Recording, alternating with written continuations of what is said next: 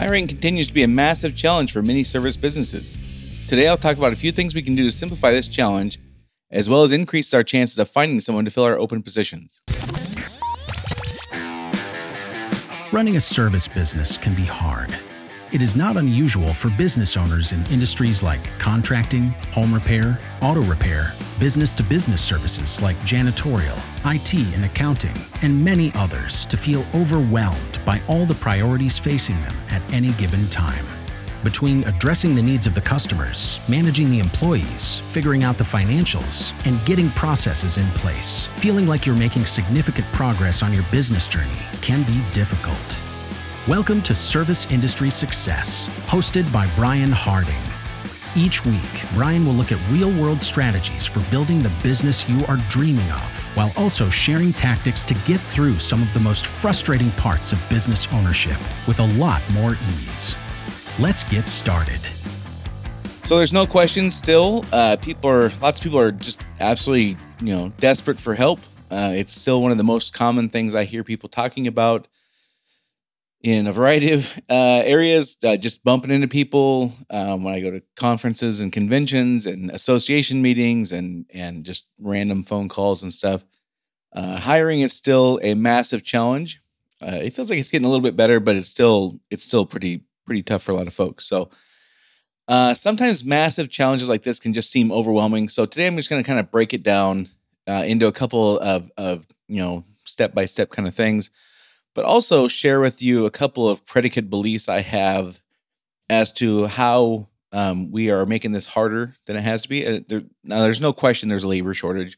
There's no question there's more jobs than there are people who are wanting to work. I don't dispute any of that stuff. And I think how most business owners are approaching hiring is counterproductive in many ways. And I'll show you what I mean by that here in a little bit. The people who I think... So back to, like I said, before I get started on the step-by-step stuff, there's a couple predicate beliefs I want to kind of share with you as to how I think about stuff like this. So what I'm going to say later on will make sense. So one of the things that I believe is the people, to me, who are typically the most successful in business find reasons besides these two to compel people to take action. And those two things that they find reason for people to act besides these two things are fear and money. Fear and money are what most people rely on to get others to take action. In my opinion, the best leaders do not rely upon fear as their primary lever to compel compliance, for example. So we've all worked for people whose number one lever to get compliance was fear. You do this or else. It might be fear of job loss, fear of disciplinary action, fear of disappointing or losing favor with the boss. Might be fear of embarrassment. I've worked for people who were absolutely had no shame and absolutely just dressing people down in front of others, and that fear of humiliation was their primary lever for compliance. And I think that the fewer other strategies we have, the more we rely on fear to get people to do what we want.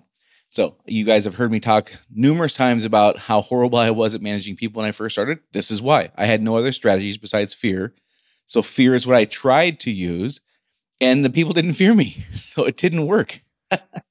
It just was not, it didn't work in that setting. I had a title and that was it, but it didn't work. So I think also the people who are struggling now the most with getting compliance and buy-in and participation with their employees that fear is gone.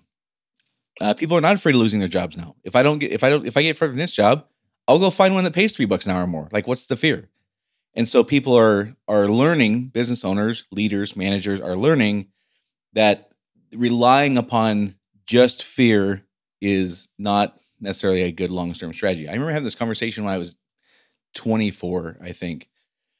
I had either just taken that supervisory job, my first one, or I was about to. And I was having a conversation, and this is not in my notes today, even it just popped in my head, but I was having a conversation with a guy who would be a peer of mine when I became a supervisor, and our boss, who was an operations manager. And we were talking about, fear being a great motivator, and they were both saying it was a great motivator.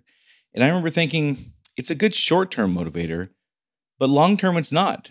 I don't think it is. I mean, if that's what we rely upon, the culture we end up with is not one where people are innovative, where they take initiative, where they volunteer, where they want to help each other out, where they want to seek improvement. Like, if people are scared, they react, they don't act. And so I just remember thinking, and I'm not sure why that popped in my head today, but I just remember thinking that, yeah, it's a great short term lever, but long term, we better have something better.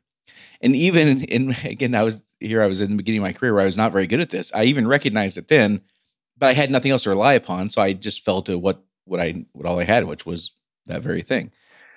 Other examples where I don't think fear is the best lever. Some of the best salespeople use scarcity and urgency to supplement their offers to kind of get people to act now versus delaying a decision or something like that. But they don't rely on scarcity or urgency as the entire reason a buyer should choose from them. You wouldn't want to be trying to sell a new HVAC unit by trying to convince people you're the only person who could do this, and the only time you have us today. Like, that's ludicrous. They would laugh at you. Probably they would tell you to get out of their house. That wouldn't work. Most companies perform better over the long run by providing more, not charging less. So now we're talking about money, of course.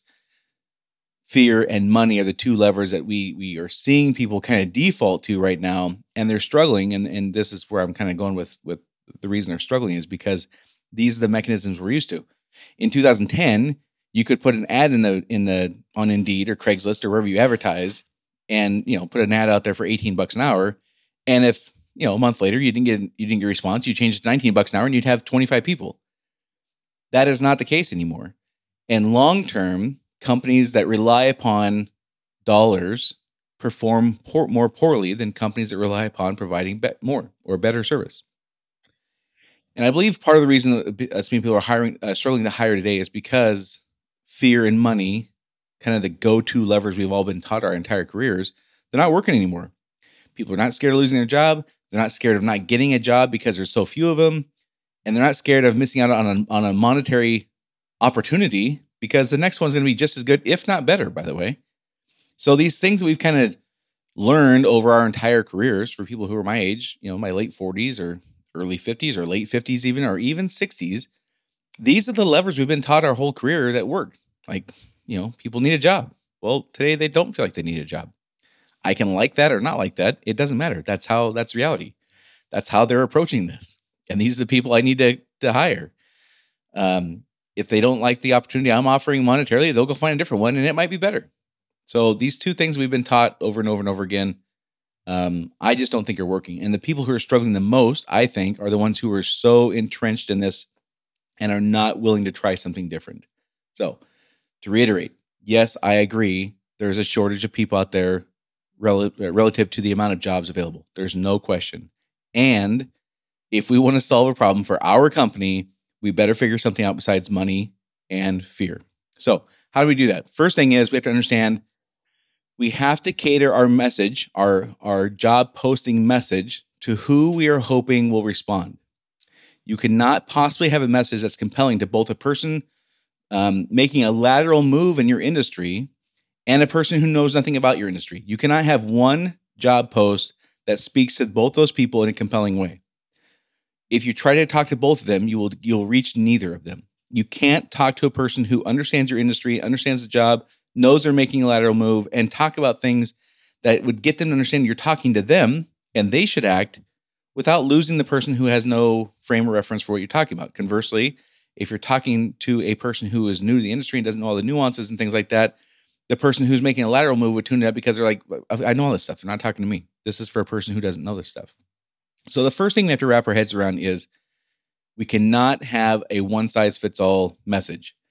This idea we're going to have one job posting and reach people who have 25 years experience in this job we're looking to fill, and who are dying for this opportunity to come from a different industry, all in one message is ludicrous. Like, if that's our strategy, we're completely on the wrong track.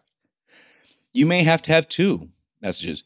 You might have one for people who you're hoping to make a lateral move, and you might have one for people who are new to the industry. You might even have a third one where you're like, hey, you're a person who's ready to be promoted into this position. You might have three different messages for one job because you're talking to three different audiences. You cannot sell anything to my wife and I using the same message. We are different people. We make decisions different ways. You cannot have a message that is compelling to a person who's done this job for 15 years and is changing companies, and a person who's maybe never even heard of this job before. I mean, how many people think about, I'm going to be an HVAC technician? How many people, if you even asked them who are not in that industry, would even know what that means? I mean, they know that HVAC systems exist. They have no idea what kind of training it takes. They have no idea what the criteria for hiring are. Like, they don't know any of this stuff. So we have to have a message that caters to who we are hoping will respond. That's first and foremost. So once we understand that, the obvious question is the person we're talking to in this particular ad, this particular job posting in our industry or not? If so, why should they choose that? Why should they consider coming to your company and instead of staying where they are? And here's where we begin to get in trouble. If wages alone are your selling point, you're probably in trouble. One of the reasons is if they come to you for that extra $2 an hour, they will also leave you for that $2 an hour later on. This idea that they're going to come to you because you offer $2 an hour and then they're going to retire there because we're so awesome, and no $2 an hour could ever again get them to move companies. That's crazy. That's just not how it's going to happen. If they come to you for $2 an hour, they will leave you for $2 an hour. So I don't want to compete on that unless I have to, or any more than the degree I have to, I should say. The other thing to consider is wages are generally not the reason people leave a job. I want to be really clear about this. Wages are sometimes the excuse for people leaving a job, but they are rarely the reason. Now, are there exceptions? Yes, of course there's exceptions. There's exceptions to everything I ever say. So, generally speaking, I've not seen a survey done in decades that shows that anything other than the number one reason for people leaving a job is their relationship with the direct supervisor. That's been a static constant for decades. Now, are people going to stay in a situation where they're grossly underpaid? No. But are they going to leave a really good relationship with their direct supervisor for $1 an hour? Probably not. Are there exceptions? Of course. But we have to understand that wages are generally an excuse, not the reason. We have to be really clear about that. So the thing for us to be asking ourselves is, what do we offer that is a compelling enough reason for them to upend their lives and come do the exact same job for you instead of staying where they're at? What do they not like about their current job situation that is compelling enough to move on and that you solve? Now, besides wages, what do you want to compete on? So here's where the pushback is. I can almost hear like people screaming at whatever they're listening at this podcast on right now. Like, Brian, you don't understand. People want an unreasonable amount of money nowadays. And that's true for the people you're talking to in your ads. Look at your ads. What else, if anything, are you speaking about in your ads besides money? If all you talk about is we offer $22 an hour for this job, the people who care about money are the ones who are going to read it and respond. So if our only or primary selling point about the job is wages, who else would we expect to reply? If we're speaking about wages, people who care about wages are ones who are going to pay attention. So if we don't want to compete on wages, which I don't, again, I'm operating under the premise that people believe that most companies are generally paying about the same. There's a range for sure, but again, unless we're grossly underpaying people, wages is not generally the primary reason people stay or leave a job, or pick or leave a job. Historically, now again, if you're paying $18 an hour to do a job and all your competitors are paying $26 an hour, yeah, you're in trouble. Like, that's obvious examples like that I'm not talking about. People are convinced though right now that people are completely willing to throw away all these other things: relationships, culture, their enjoyment for their job, how much perceived advancement opportunities they have, how much they feel that what they're doing is meaningful, like all these things that have historically been the case, that they're just throwing all that away for an extra $1 an hour. That's not the case. I don't believe that's the case. So the other thing is we got to figure out, if we're going to say that pay is a major factor in the equation, fine, I get that. Okay, so figure that pay is now a more compelling reason it was 5 years ago, and I don't disagree with that at all. So here's what I would suggest for you, though. If you just can't get around this idea that pay is like the most important thing, fine, I got that. So answer this then instead. Besides pay, What are the next top 3 criteria you want people to consider when making their decision to come work for your company, to stay at your company, or leave your company? So there's pay, and what are the next 3 things you want to be competing on? And we got to be specific here, and we got to have things that are hopefully like somewhat measurable. We can't say things like, "Well, we provide a great work environment. We have a great team atmosphere." Well, who isn't going to say that they provide a great work environment? Like, what company would like openly say, "No, we don't have that"?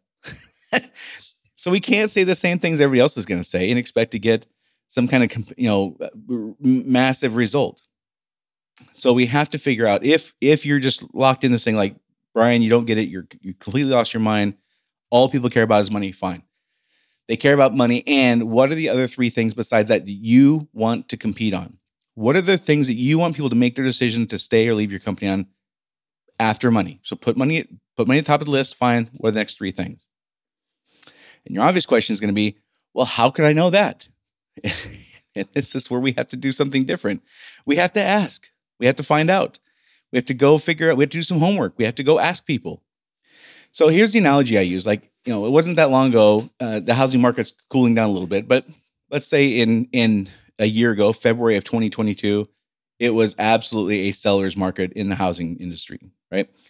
People would list their house and they would get multiple offers, over asking, like bidding wars, like all that stuff. Now imagine you wanted to buy a house in that environment, and you got a hold of the seller and said, "Hey, I'd like to buy your house, but here's like 5 requirements I have to buy your house. So before we really get into negotiations, before I even look at your house, really, like here's 5 things I really need you to commit to before we could go too much further." What would you expect to happen? Do you think they would take that offer serious? Like, would they even consider you? Like, what they know they're gonna have 8 people bidding on this house over asking. Why would they even entertain that? And the answer is they would not. And today, right now, in February 2023, it's a seller's market when it comes to labor. But if you read ads, if you go on Craigslist or Indeed or whatever, and you read ads, the ads are a list of things the applicant must have. There's not a single ad I've seen I've been looking at these things for a year and a half now. There's not a single ad I've seen yet, just randomly looking. I'm not saying I've looked at every one, but just randomly going on to Craigslist and Indeed and things like that and looking, where it's anything other than here's a list of requirements. I don't see ads where they say, "Hey, we know you have this problem and here's how we solve it." If there was ads like that, people would respond. And if you want to know more about how to do that, you can go to freehiringwebinar.com. That's freehiringwebinar.com. It's about an hour webinar I did where I walk you through this step by step. So we have to stop acting like we're in a buyer's market on labor. We're not. It's a seller's market. And we have to have solutions that work in that market. Developing a better solution requires doing the development work, which is asking, why would they want to come here instead of staying where they're at? Why would they want to come here instead of going to a different company? Oh, well, it's about money. Okay. After money, what do they care about? What are the things I want to compete on? If I don't want to compete on money, what do I want to compete on specifically? So once we have our list of 3 reasons, pay, and then the other 3, focus on the other 3. Pay is not as much as our control. And if you nail number 2, when you nail number 3, pay will be less of a factor, and you'll attract people who make decisions on things besides just the money, which is the same reason they're going to leave you in a year from now. All right. So if this person is not currently working in an industry, there's really only 5 labor pools to draw from. There's people making more money than this position. There's people making the same money, people making less money, people not yet even in the workforce, like people still in high school or college or whatever, and people who have left the workforce, either the retirees, those who just decided it's not worth it to work right now. If we're going to go for people outside of our industry, we'd better know why they should choose our industry instead of the one they're in. Basic question. If this industry pays, the one I'm in, whatever industry I'm in, pays the same as the one I think people should come to me from, why should they do that besides pay? Or if pay is a factor, why? I mean, but I better know if I think this money should come from a different industry to mine. If I'm trying to pull people out of a different industry into mine, I better be able to answer this basic question: what's in it for them to be in this industry instead of the one they're in?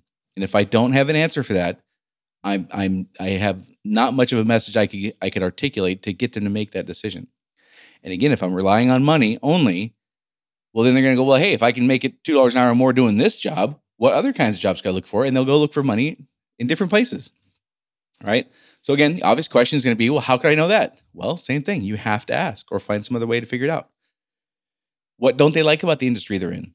And if you go to freehiringwebinar.com, I give you some examples where there's things that they really don't like about what they're doing.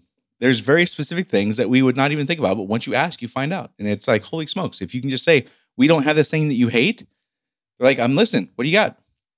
All right. If you don't have an answer for why should they pick your industry instead of the one that they're in, we're right back to money, which is, again, not a long-term solution. Now, I want to be really clear about something here. When we're talking about like front desk, office, clerical work, there's kind of an exception here. Office work at a dental office is not necessarily all that different than office work at a chiropractic office.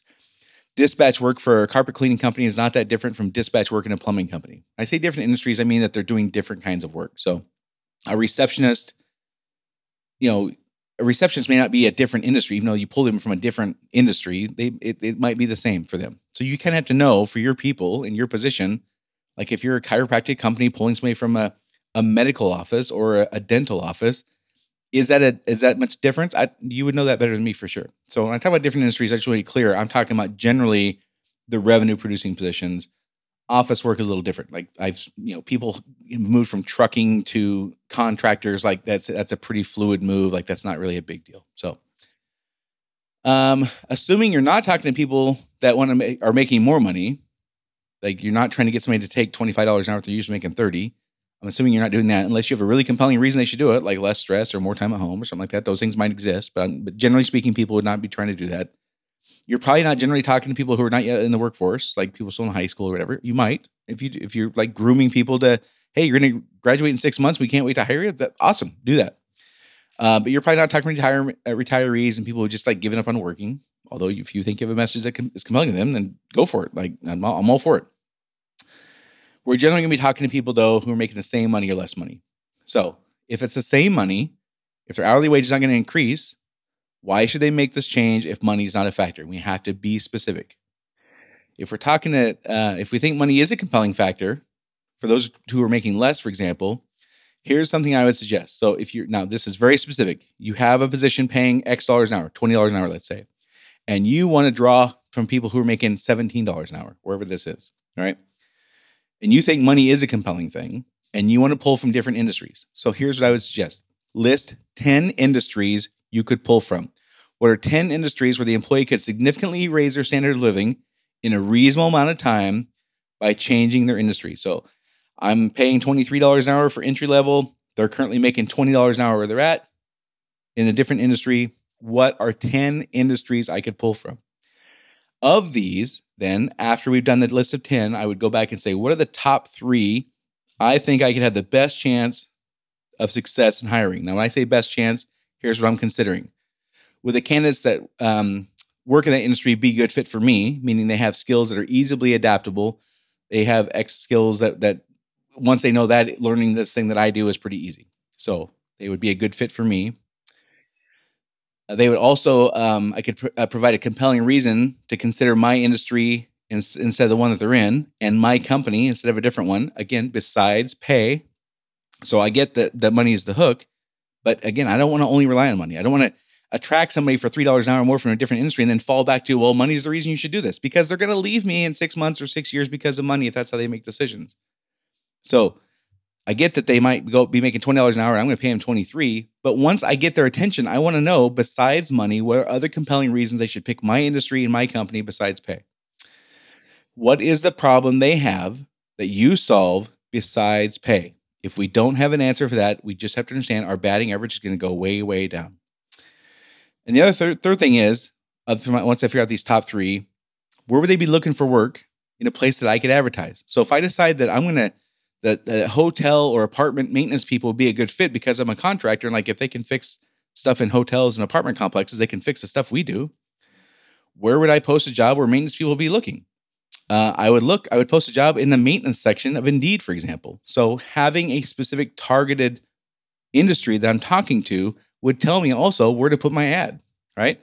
So more on that in a minute. First, again, freehiringwebinar.com. If you're struggling with hiring, it's like an hour. I walk through way more detail than we're going into today. And if this is at all helping you, then I'd recommend to go to that freehiringwebinar.com. All right. So first thing we have to do is understand we got to cater our message to the people we are hoping will respond. We cannot have a message compelling to people in different pay groups, different experience level in our industry.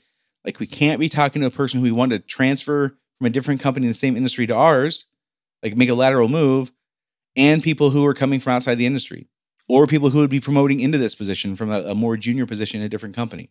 Like we can't have one message that talks to all those. We have to have a message talking to a person with a problem, right? And hopefully that problem is not money. We have to, I keep going back to this seller's market in the housing thing. This is the crux of the problem I think people are having now. Again, yes, there's a shortage of people, and we're exacerbating it because we're treating this like it's a buyer's market in labor, and it's a seller's market. Whoever needs this less has to provide more. Whoever needs this less has to be more compelling. Like I'm sorry, I had that backwards. Whoever needs this more has to be more compelling in their offer. We need the labor more than the labor needs us right now. We have to be more compelling. And if we want to compete, if we want to compete on something besides money, then we got to compete on something besides money. If we don't like the fact that people are coming and going for $2 an hour, stop competing on $2 an hour. Come up with something better. And in most cases, money, I think, again, is the excuse. It's not generally the reason. Again, there's exceptions, but generally speaking, historically, for decades, people stay or leave a job because of the relationship with their direct supervisor, the purpose they have in their work, their opportunities for advancement. Those are the kinds of things that make people love or hate a job. Generally speaking, wages is often just the excuse. Wages is how they explain to their wife it's okay to do this. Wages is how they can explain to their friends, like, this is why I left my job after 7 years. This is how they justify it. They make an emotional decision and they justify it by saying, I got an extra 75 cents working over there. All right. So if we're tired of gaining or losing people over a couple dollars an hour, then find something else to compete. All right. Don't forget freehiringwebinar.com to get more information on this. And for those of you who have had taken a moment here recently to give me some reviews, I really appreciate that. Thank you very much. If you haven't yet, take 2 seconds and subscribe to this thing. And maybe most importantly, what we're trying to accomplish here is just making things easier for people, business owners. So take a moment, if you would, and just share this with a friend. Post it on Facebook. There's been some people who've done that recently. I really thank you for that. Just share it with people. Like, we're all struggling with this stuff. So the more we can help each other out, I think the better off we all are. So if you haven't had a chance yet, share it with a friend, subscribe, leave a rating review. That's how we grow these things. And that's it for this week. And I'll see y'all next week.